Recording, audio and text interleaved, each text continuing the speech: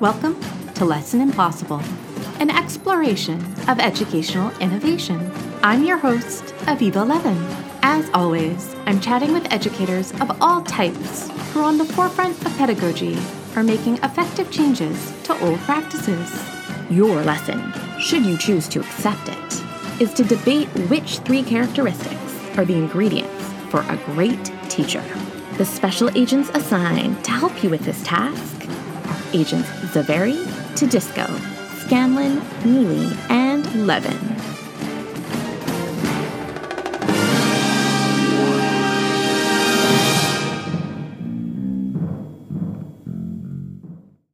This discussion was originally recorded as part of Edupodlooza 2022.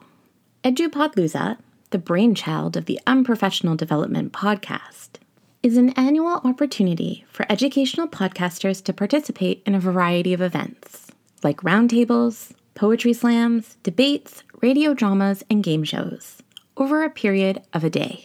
While you can find the entirety of Edupodlooza on the Unprofessional Development Podcast feed, I've chosen to share a few of the events that I took part in that I think might be of interest to my listeners. Prior to Edupodlooza 2022, teachers on Twitter responded to the question of what the top 3 traits they thought made a great teacher, which led to some interesting and contradictory responses. Thus, this episode involves the 5 participants: me, Nick from the popular news communication podcast Can We Please Talk, Tedisco and Mealy, who hosted the discussion from the humorous interview podcast Unprofessional Development, and Jack from the satirical podcast EduChaos, reacting to the thread with some in-depth discussions about cultural awareness, humor, content knowledge, vulnerability, boundaries, and the concept of love for students. If you want to check out the thread, or the word cloud of the responses, which I mistakenly thought was called a Wordle, you can find a link in the show notes, along with links to the other participants' podcasts and social media.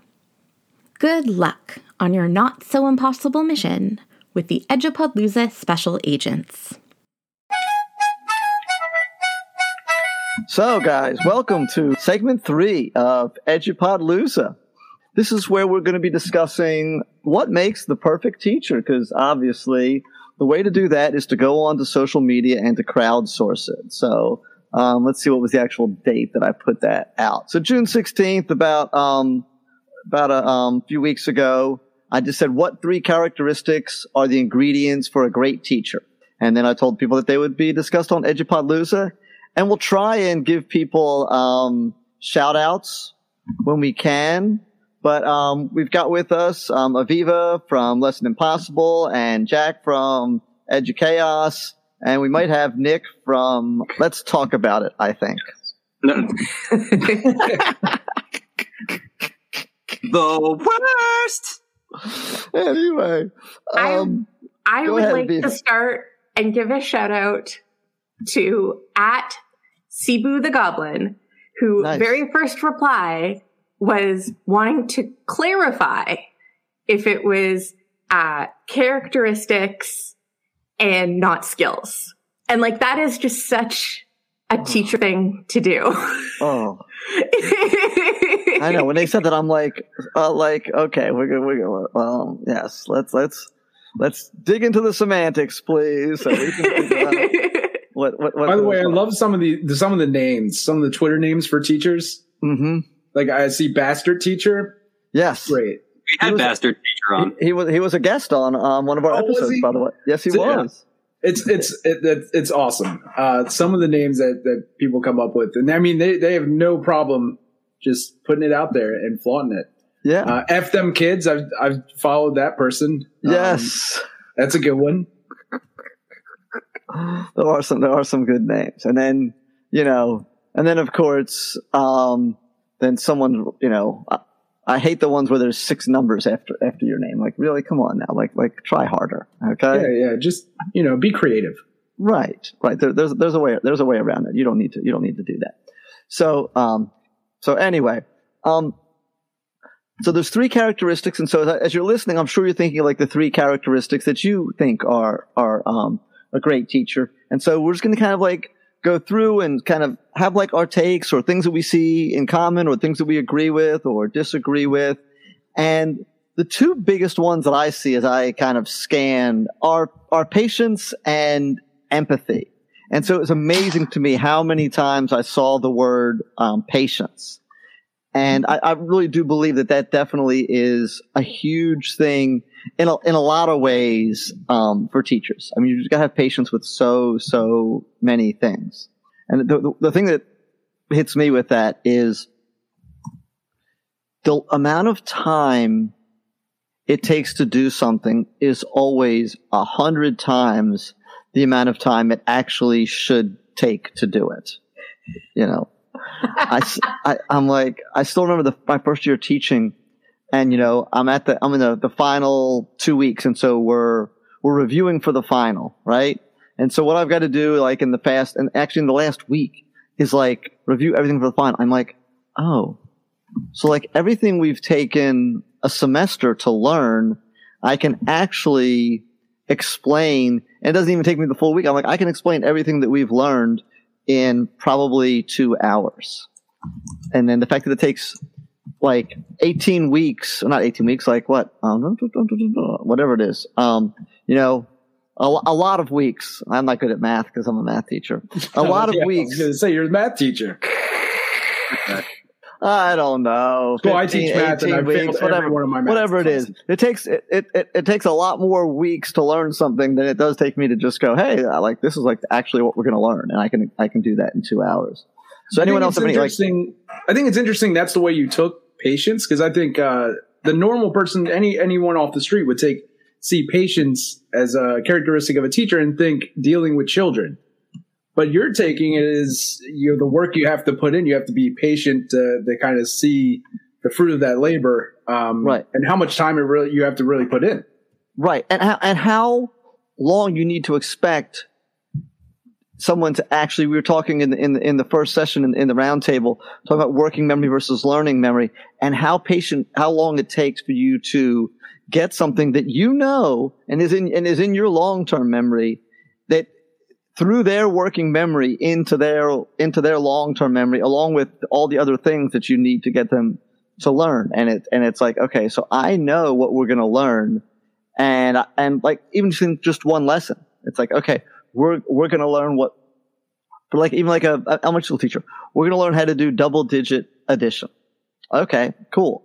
Like, we as adults, we could explain double-digit addition in like literally like 2 minutes. But I can do it quicker. You add 2 digits to 2 digits. There you go. Mila, you should just give me your face. Slow down. You're going to my limit. Yes. So how long should it take an 8-year-old to learn how to do that? The answer is the rest of their life. Okay. And that's why teachers need to be patient. It's like, but look, I've done an example. This is what you do. You already know how to do 3 plus 5 and 8 plus 4. Now we're just going to do 35 plus 84. Like, why is this harder? Let me save you a lot of time. Teach them how to use the calculator first. Yes. I had someone write exactly what I would have written down, which was at Dr. Azad, who wrote Stoicism, Pragmatism, and Persipacity. Is that what you would have said? Yes, those exact words. No, those words will just leap to your mind. Oh my! And it's paired right under at Jason Adlin with presence, attentiveness, and having a sense of humor. And then right after having a sense of humor is stoicism. So either Dr. Azad had a great sense of humor, or they have very contrasting teaching philosophies. Yes, I lost more of my stoicism for my solopnicism, you know? And I always thought too that like my understanding of persipacity is that like there's an element of craftiness to it. Like, by the way, admin, if you use this as an interview question and those are the answers that you get from the person, the interview is now over. Okay. Just say, I appreciate your time, and we'll get back to you, and just walk out the door because it's done. Good gravy. Oh my goodness! If that person ever taught my child, I would like do whatever I could to get them out of that class. Sorry. Sorry, Dr. Azad. Though I think pragmatism, especially in the school systems that we teach in, is a good skill or characteristic to have, and to, do the best with what you've got. And maybe they were not referring to stoicism as like we understand it to mean just without feeling, but like the original philosophical stoic meaning. Yes. Dig up, stupid. I don't know. I'm trying to redeem them. Well, and it's just me. This shows my bias, but to me, this is like someone just saying, "Hello, I've got a PhD, and I know how to big word with the big people." So that's what it sounds like. It's the way it comes off. Right. That's why I don't like people who use the smarts. Yeah. I'd hate if my student had a teacher that had big vocabulary. Yes, that's why I take my kid down to the wharf to learn. Having big vocabulary and flaunting a big vocabulary, though. Yeah. They are two different things. They are. I had a coworker who got forcefully, pushed out of the school. She just couldn't control the kids, but she used vocabulary much, much higher than what the students could really understand. And therefore all the kids acted out constantly. I mean, it literally flipped desks. They would do all kinds of crazy stuff. Drew penises everywhere. Because they didn't understand what she was saying. Right. You need 95% of vocabulary in a given text or conversation. The threshold for engagement is 95% knowing. That's why I can't read the New York Times. No, it makes sense. Yeah. And obviously, like kids need to be exposed to new words and stuff like that, but you can't do it with you can't just string together them one after the other to the point where it just sounds like gobbledygook or like a master's thesis or a doctoral thesis. I had a principal that's the way their emails were. They would be using those kind of words all the time in emails. You're like, oh my goodness, please stop telling us you're smart. Like we get it, but we just get to the point, So what is your opinion on the Drama Goat One's with itness, defined as being with it? I like it. And also a guest on our podcast at one point. Yeah, I had her on as well. She has a good story. Yeah. It's also the first one I saw because I had to read it 3 times because I thought they wrote whiteness. Oh my God. Yes, me too. That's a hot take. Yes. So I like the idea. I think that with itness or self-awareness of your lack of with itness, I think are one of the other. But I do think that you have to have some kind of way to connect with the kids. Now, I'm 53 years old. I can only spend so much time indulging in adolescent media. I do dabble in it so that I'm not completely ignorant. Excuse me, I do dabble in the talks of the kids occasionally. So now every big word I say is going to come back on me. Is that what's happening? You think dabble is a big word? No. I didn't know what you were doing. I thought you were. I was making fun of you for this idea of you're like, oh, I dabble in the youth culture. Like that's the most unwith it thing to possibly say. I guess it is. But anyway, does dabble in the K-pop from time to time. Yes, I do. But, what is your favorite cheese to pair with your favorite YouTube star? Exactly. Yes, definitely.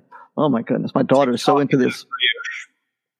So into some guy that's like trading pennies to get across the country or something like that, and she just wants to talk about him every single day. I've seen that guy. Yeah. Yeah. And apparently he's coming to our town. But anyway, no, I do think that while I wouldn't put it in my top 3, I do think that is a characteristic that allows you to connect with the kids, and the kids appreciate that, and it opens a lot of doors to kids being able to engage in what you're talking about if they think that you are someone who appreciates them or understands them or knows things that has something in common with them. It's interesting because I didn't think of with it so much as like with the culture. To me, it was more about like presence and engagement. Like you've got your crap together, basically. Oh, okay. Okay. I mean, I think that works too. But I do think a withedness is culturally is necessary. I've been in two schools, one very affluent, the other not. And withedness, I think adjusting to the culture and the people you're around is super important. Even if I know a lot of teachers don't always live within the community that they're serving. So being able to kind of settle into that community, I think that could fall under withedness as well. You kind of got to know the community that you're working with and the people you're working with and what motivates them, what doesn't. I think that goes along with humor as well. Some places, some things are funny, and other places it's not. That's true. You got to know. Got to know the audience. Sense of humor. So for my master's, my area of research is around improv comedy and language acquisition. And there's been some like great studies into sense of humor in the classroom, which by the way is important. Mm-hmm. But also, can you teach student teachers, like people wanting to join the profession, can you teach them to be funny in the classroom? My mind is blown right now. Can you teach a sense of humor? Yeah. So is it like ingrained, or can you teach how to use it? Yeah, that's an interesting topic. I would say it would be very hard. I'd say if you can teach someone without a sense of humor how to have a sense of humor in the classroom, that you are a miracle worker. Yeah, I feel like that would be very difficult. I mean, there is maybe not like teach somebody how to like make people like crack up laughing, but you can teach people to like laugh at themselves and take themselves not so seriously and help sort of create that in your classroom. I knew a principal who I know of, he's still an acting school leader, who's also a part-time stand-up comic. And we used to talk often about the power of delivery. But also that balance of like, how do you, because he's a funny person. And it plays well. I mean, at least in conversations I've had, I haven't observed him so much with teachers. I want to hear sort of how that lands on them. I imagine students probably appreciate it too, but there's definitely that sense of realism of like, it's not talking for talking's sake, but like there's a way of sort of getting your point across and addressing what the points that are funny. I know for our coaches, we once had, I think twice we had an improv team come in to do some training along those ideas of there's a balance between delivery, but also the ability to think on your feet, which is at its core, like one of the things improv teaches you. Right. And in teaching, I would see that as a huge benefit because there's this balance of, how do you have a North Star instructionally about where you're trying to get to, but react to the fact that you're going to have so many different ways to get there. And those changing tides are just based on, where your students are on a given day. And like the ability to balance both is something like improv seems to kind of take us out of that education space and think of just different skills that could be possible there. Yeah, it's interesting in looking at improv and teacher development and the idea too of, can you not just teach a sense of humor, but like having teachers let go of that control. Yeah. So I'm really big into like improv belongs in every subject matter, but the biggest barrier is never the kids. It's always, am I willing to see what happens with what my kids produce? Yeah. And I think you can teach teachers and that how to let go of control and to ease into doing that. And it is scary. It really is. I've like, over the years, I've like something we talked about that we didn't cover in the first thing that I was going to try and get to is I've changed my grading practices this semester, and I've given kids so much control over the grade. They decide like their grades on both assessments and their final grade for the quarter and for the year.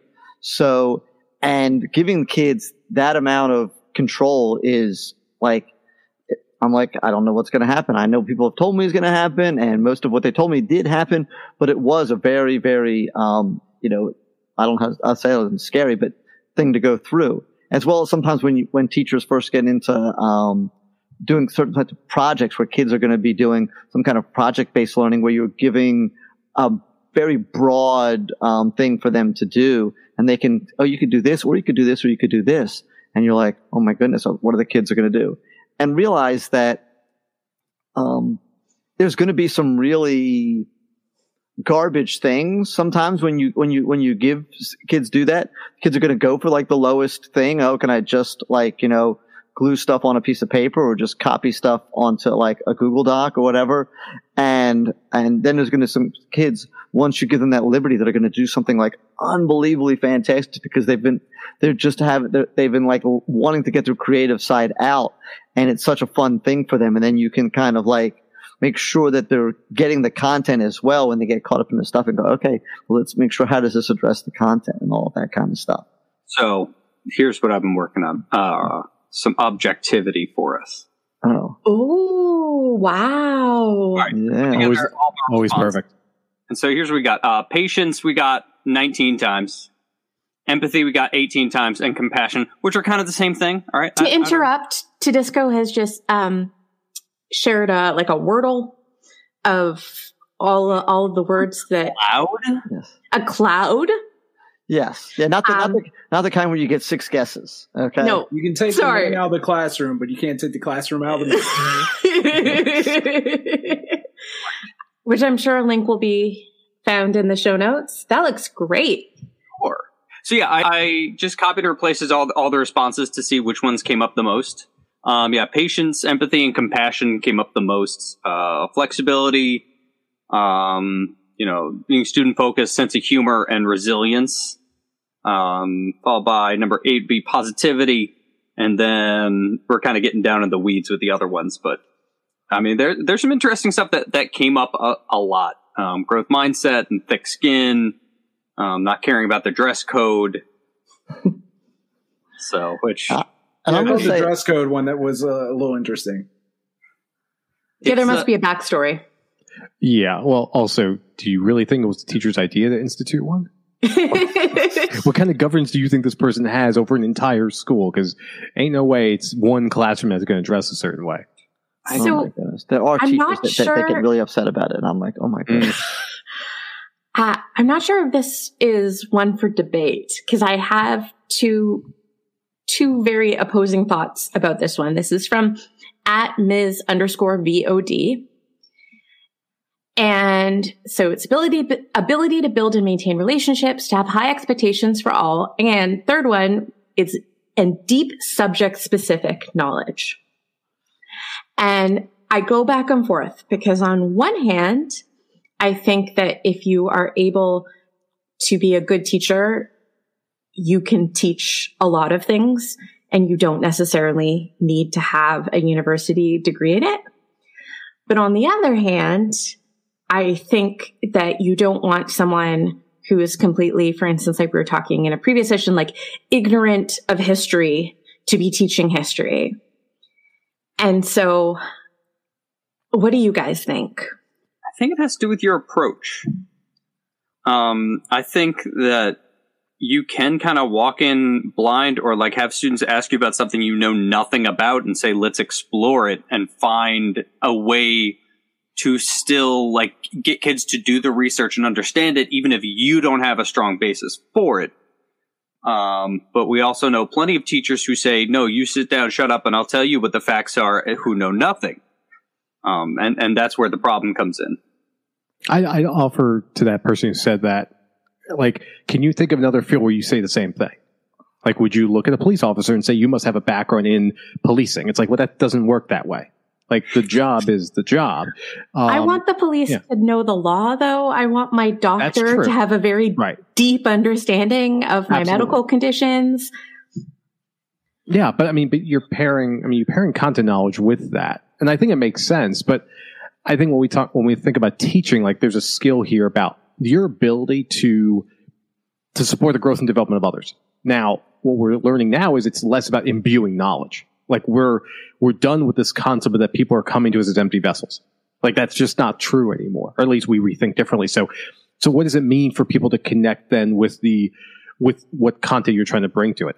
I think it's helpful to have the ability to learn. Like, I think about people who step into different core subject areas and their ability to pull in ideas from other spaces.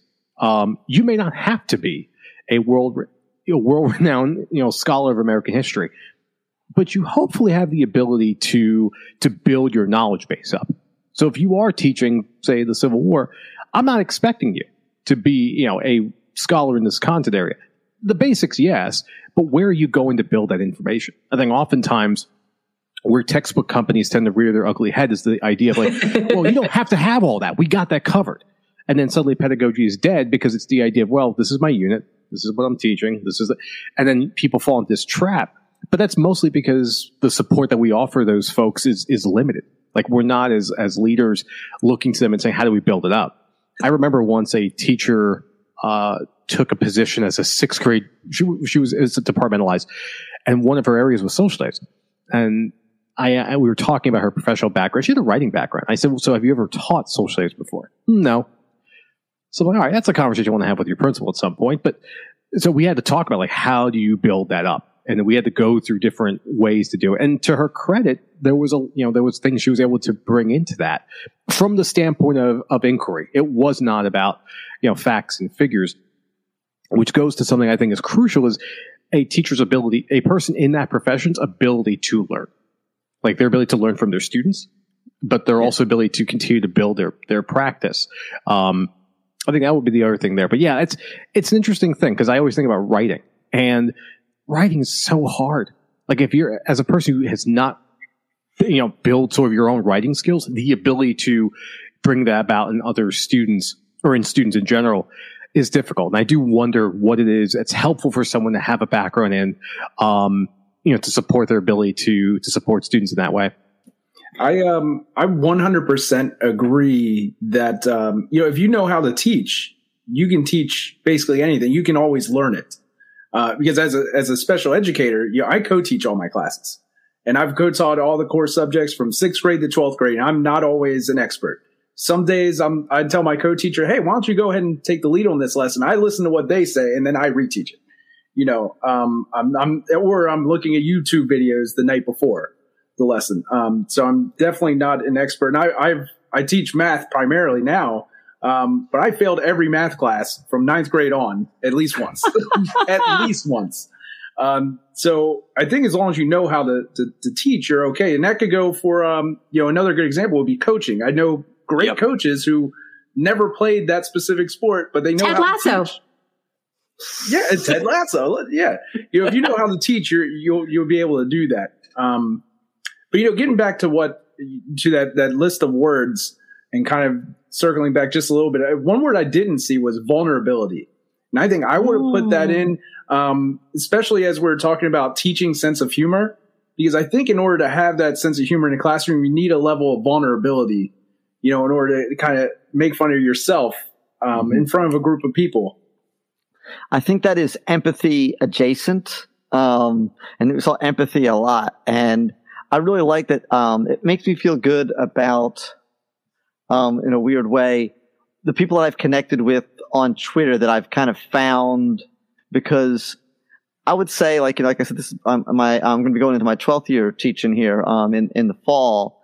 That pre-pandemic, hearing that word as a teacher, it wasn't non-existent, but nowhere would it be like super high like that. Like there would be people like that would say that. You know what I mean? I would say that classroom management would be like way up there, and obviously we know that empathy can lead you to some classroom management. But I think that the fact that wasn't on there at all. Did you notice that there was no one said or anyone wasn't in the top 20 classroom management, which is wild because you would think, when you first hear about teaching, like, oh, it makes a good teacher, well, they've got to have some classroom management. Well, classroom management's like the outcome. That's like saying the most important thing in a company is profit. Well, I mean, but you got to do the things to get to there. Yeah. But I kind of want to push back on this idea about vulnerability, though, because I brought this up in a conversation that Mealy and I had when we were recording yesterday. And I said, I personally thought it's really important. I still do. The person we were interviewing pointed out, I was like, well, we also have to remember that, I rank that very high for my classroom because I'm a straight white male. I can afford to kind of be vulnerable and be a joke and get sort of teased there. But there's a lot of people who aren't in that same position, in more in like genuinely vulnerable places where that might not be an option for them or might not be a good outcome for their classroom. It's a really good point. Yeah, I think that's a great point. And I also think it depends, going back to, think about the culture and the people you're teaching and your audience. I wouldn't be able to succeed where I am. I'm one of the few straight white males, at my school. But if I weren't able to poke fun at myself for being a straight white male, I probably wouldn't be as successful where I am. So I think it also depends on where you are. But that's a great point. Depending if you really are in a vulnerable state, it's something you might not want to push forward. And maybe that kind of goes back to the with itness that we started talking about like knowing like who you are and where you are and what your relationship is to the space that you're in. Something that wasn't there that I think maybe adjacent to some of the other things, but I thought good personal boundaries is up there. Just, not only in issues of like teacher retention, but in being a good teacher, knowing when to be vulnerable, when to be empathetic, when to push students, all of those things comes down to, I think, good boundaries. Mm-hmm. Knowing when to back off too. Yeah. And tell a kid, hey, I know you're having a bad day, but I'm going to just step back and you come see me if you need something. But otherwise, you do you. Yeah. Yeah. Yeah. I think we all know, one or two of those teachers who share so much about their lives, and sometimes it's a little awkward. Oh God. Yes. Where you're like, this is not your therapy session. Yeah. There are teachers that are just like, crying in front of the class and as a student, I love those teachers because I could just ask them 2 questions and derail the entire class. Yes. Yeah. I'm like, I don't need to give this presentation till Monday because I'm going to just ask you about something from the news, and that's the day. And they're just going to go a complete left turn. Oh, they got their running shoes on, and they're going. And I'm going to say, I'm not saying you shouldn't cry in front of your class and you shouldn't share stuff like that, but if it's every day, that's what you're doing all class long, maybe you need to get extra appointments with your therapist and work that out before you get into the classroom. I think extra appointments with your therapist should be in someone's top 3. I don't know why that didn't. Well, there's always a good teacher.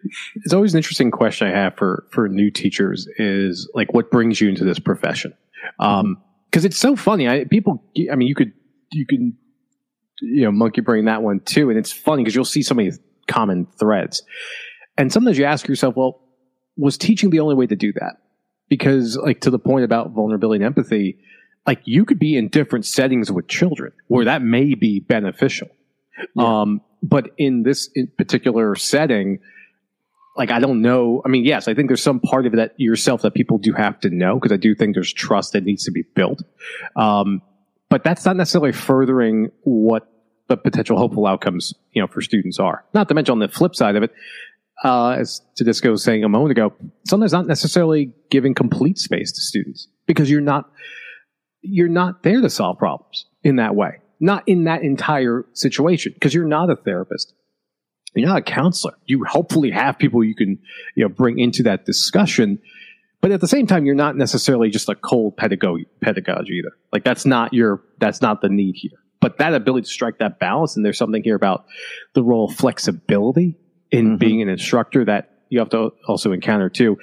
But I like the idea of self-awareness. You kind of have to know, and also know your students. Some people are just not in a space where they want to communicate like any adult, and others really are facing a barrier that you're going to have to find a way. It may not be in this moment, but it may be during a prep, maybe during lunchtime, and maybe a time when the student has an activity that they can be step out of and connect with you, or someone that they should be, and the ability to know that. So there's something here about being able to understand people at an individual level, not necessarily to try to cater specifically to their needs. That's a whole different conversation. But what does it mean to look at a room full of people and to meaningfully have the ability to connect with them, that they feel personally connected to you?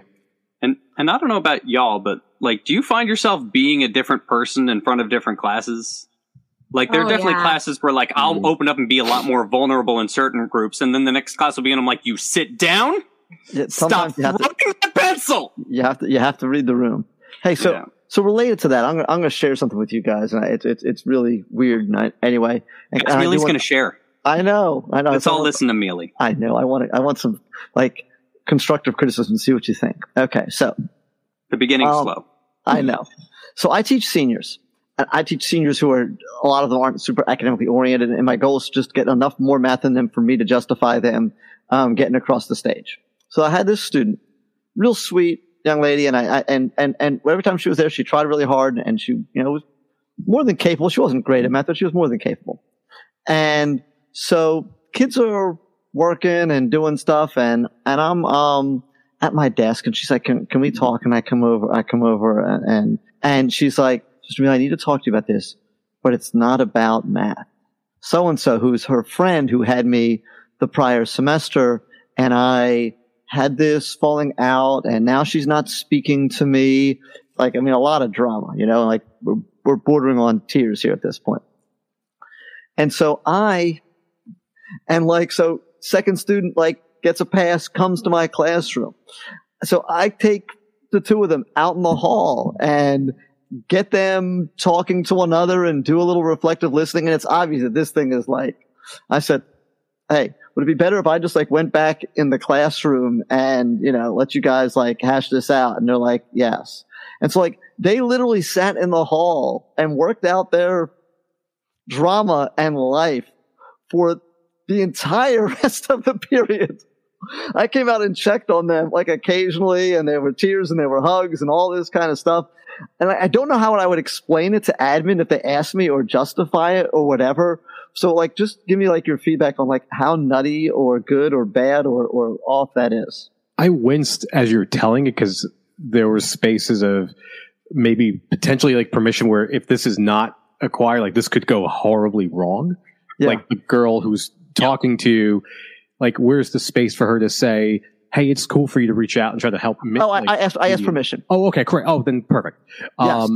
Yeah. I asked her, I said, "Do you want me to facilitate you guys talking together and helping you guys work this out?" I said, "I'm willing to do that." Oh, that's awesome. Okay. Then that's the biggest qualifier I had is I think, it's the takeaway there for those two young women is that there was an opportunity to just be able to have an honest dialogue, and they're now closer together. Who knows what comes out of it, but the silence is broken. As an adult, or as I think that's a beautiful thing. I think to admin, I wince at what an admin could. There's different directions on that an admin could go to, and it's always sometimes from a risk management standpoint, which is terrible. But I would commend you for it. I mean, you're considering a relationship you have with another student that you're able to bring into that safe space. You create space that was just not existing. Right. The two young women that didn't have that skill set yet to say, "Hey, I'm going to be vulnerable with my friend here," who were not necessarily friends at this moment, and say what I'm feeling and be able to listen to them too. Right. They needed a professional. Yeah. They needed a grown. They did. They definitely did. And I told them, I said, "We're not going to solve it here." I think, like Nick said, the consent piece is really key. You asked permission before reaching out, and then you also gave that student a choice. It wasn't "Hey, can you come see me? Oh, by the way, you are going to now have this emotional conversation." Right. Yeah. I did not willing and bring someone from behind the curtain. Yes. And I think in terms of professionalism, you were responding in the moment to the needs of two students who you had an existing relationship with. Yeah. If you suddenly became the relationship guru and all the kids were coming to you to mediate their problems, that's when it becomes a problem. But you just stepped in with the tools that you had in that moment to respond to the needs of your students. Right.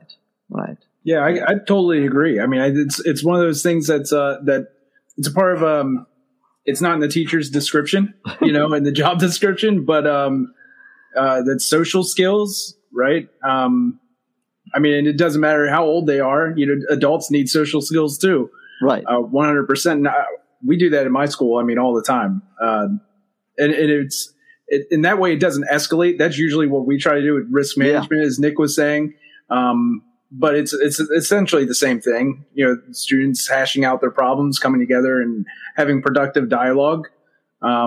Even if that's agreeing to disagree and not be friends, and how to do that in a healthy manner. But I think that's all a part of what we do as teachers. And if there's an admin that has a problem with that, they need to find something else to do. Honestly, sadly, I mean, we're since I always go back to 1999, but we're at a time where we're seeing massive violence in schools. Most recently, and what I come back to, especially when I read about the shooter in Uvalde, and it's like it's all over again. It's a person who feels disconnected, who's not able to form relationships, struggles with that with other students. And on the other side, students are struggling to form a relationship with them. There's a lot of stories that people tell. Had there been an adult to say, hey, there's something culturally not clicking here. Yeah. Let's just start talking to people who has that ability, who knows students from one form or another. I'm not saying it avoids what happens, but what it does do for especially teenagers or people in middle school, the space of recognizing, like, emotionally, there's a lot going on for me right now. Mm-hmm. Someone's helping facilitate a space for me to feel safe, say what I need to say, while also understand I got to hear that other person too. And I may hear things I don't want to hear. Yeah. I agree with Jack. Like, this is, again, falls under this large category of, like, outside the job description. But, like, if we're talking about the growth and development of children, that involves so many different skills to bring to bear, that if you have that gift, that you happen to have knowledge and context of these kids and you're able to bring them together, it's a missed opportunity to not do it. Right. And that's what I look back as well, like, and realizing that the two of them will probably remember very, very little of the math that they learned in my class, regardless, along with all the other students that were in my class, not just the two of them. But the two of them, when they think back on high school, like that moment where they sat on the floor in the hallway and chatted for, like, an hour, will be something that they go, yeah, that was something that was important. And if admin does raise a concern about this, or whatever they want to call it, the pushback I'm going to offer is, well, what's the infrastructure in place for this to happen? So that I immediately have a way of, connecting with someone. What should I do instead? Exactly. Right. And that's often, there's so much of this in design of schools that we don't take into consideration of these things. It's not the core subject. It's not about the room, set up and who goes to what class for what. But these are young people. What? Yeah. I just want to say that, like, I know sometimes we talk about the things about education that aren't great, but I just had this moment of, like, looking into the screen and being like, oh, I'm talking with educators that truly care, that are working, like, Nick, you're working on a systematic level, and Jack and Neely, you're, like, working in the classroom. And if Tedisco was here, I could say the same to him, but, like, I don't know what happened to him. Yeah, it like, he's called your administrator is what he's doing. But it warms my heart that these are the moments that are happening, and these are the thoughts that are happening, because it's easy to get caught up, at least for me, in all the things that still need to happen. But it's nice to know that, there's good teachers. Yeah, I was going to say, and part of that is, there's a lot of pieces of that we kind of talked about, having that empathy, having that patience, and having that vulnerability, but also knowing, like, as a first 2-3 years, I would be so afraid to do any of that for 19 different reasons. Think about it this way. What if you hadn't, right? And then something blew up between them. And that happened in my school as well. Although we do a lot of de-escalation with students, there was an incident where there was a known issue between a couple of students. And rather than that remediation happening, they got into a fight and it blew up, right? Yeah. And then admin was on our behinds about that. And so they got to pick and choose. Which one would you rather occur? Yeah. But that's something that we have to think about as well, as if, the inaction is just as important as the action. Yeah. In a kind of adjacent one, looking at the words, love is written fairly frequently. Oh.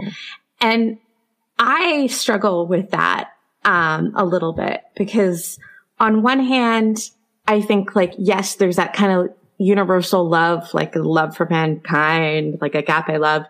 But to go back to what I said about boundaries, when teachers talk about, like, loving students as if they're their own children, that makes me uncomfortable, because they're not. You're in a professional role. Like, they are not your kids. They are your students. And I'm just wondering how you guys deal with that, or when students are like, well, don't you love us? Or that kind of thing. Speaking as a guy with a beard, that's always a tough line for me to walk.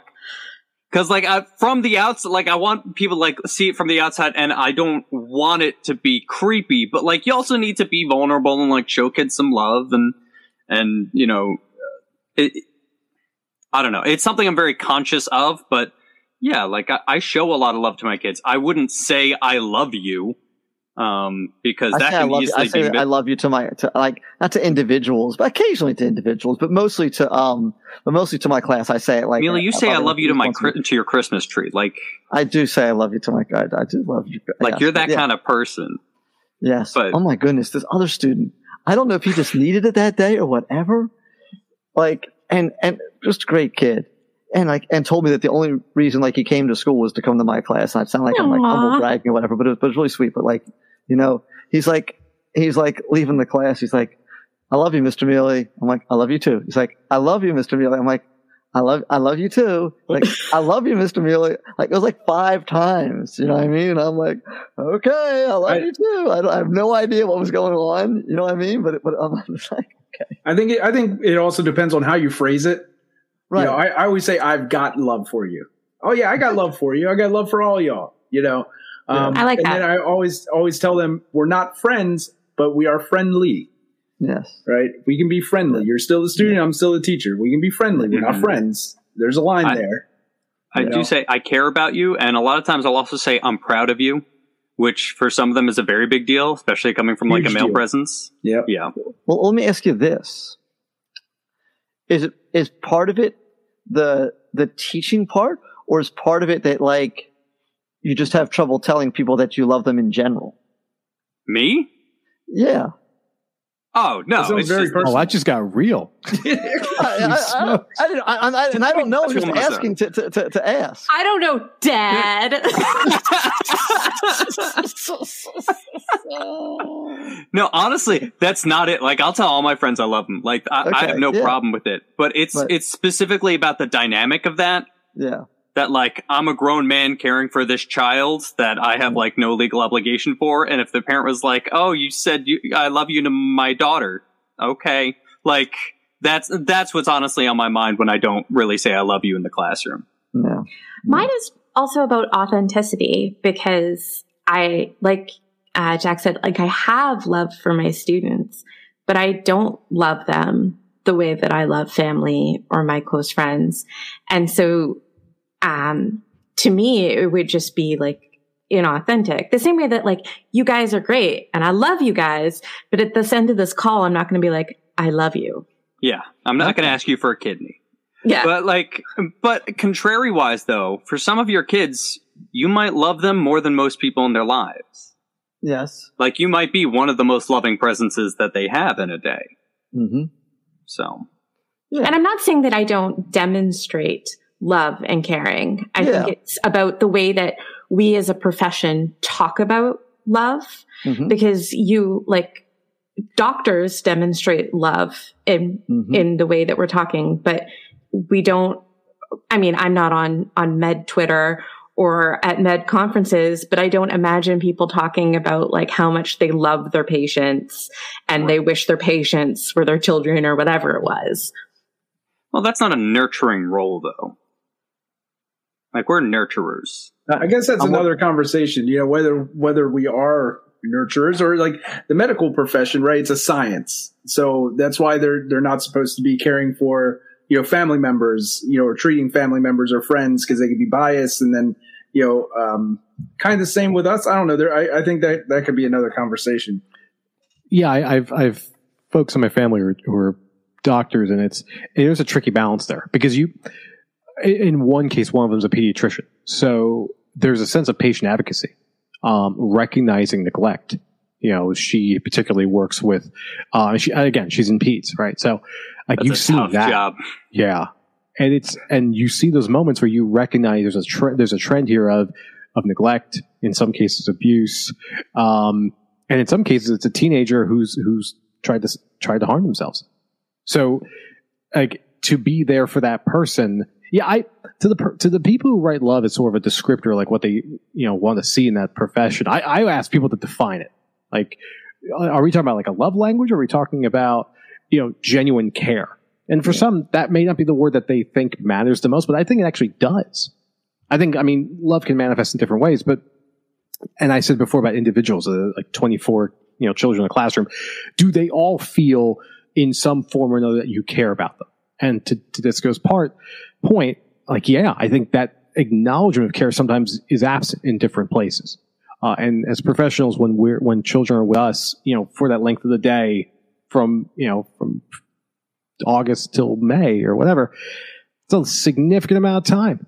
Mm-hmm. And if that feeling of care is not there, and it's sometimes hard to be present in the home for a variety of reasons, that's where you can just feel disconnected. So I would push back on the concept of love and how we speak of it. I think as you were all talking, I was thinking of students that I've worked with. And when I work with teachers, it tends to be like a year-long engagement. So I get to know their kids really well, and I get to see them grow up, and I get to see them move on. I had one recently get back in touch with me. He's doing like systems analysis for like somewhere in Buffalo, and he reached out to me because I tutored him for a little while and stuff. And he's like, I sucked at math.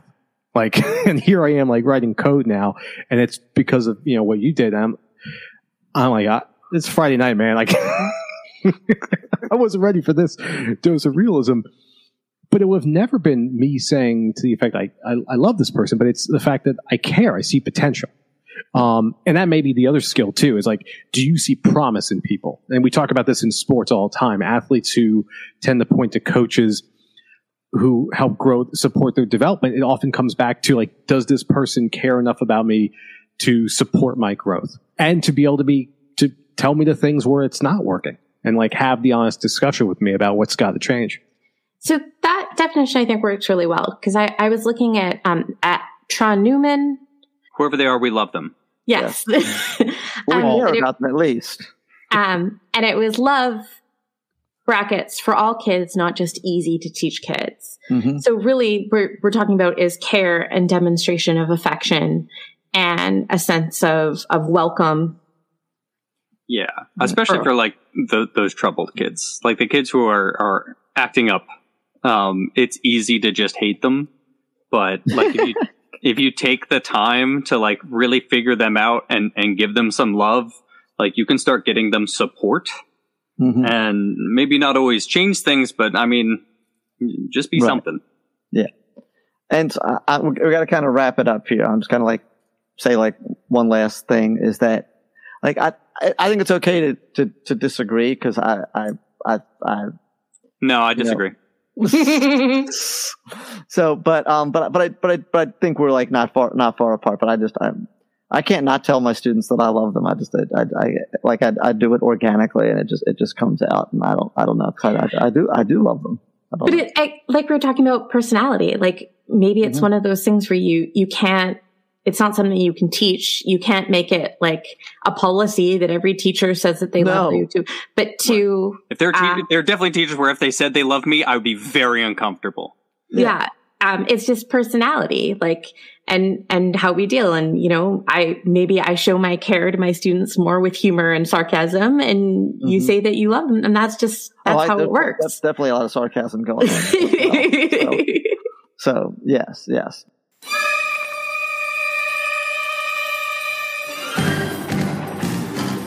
This episode will not self-destruct in 5 seconds, but will remain available on your preferred podcasting platform.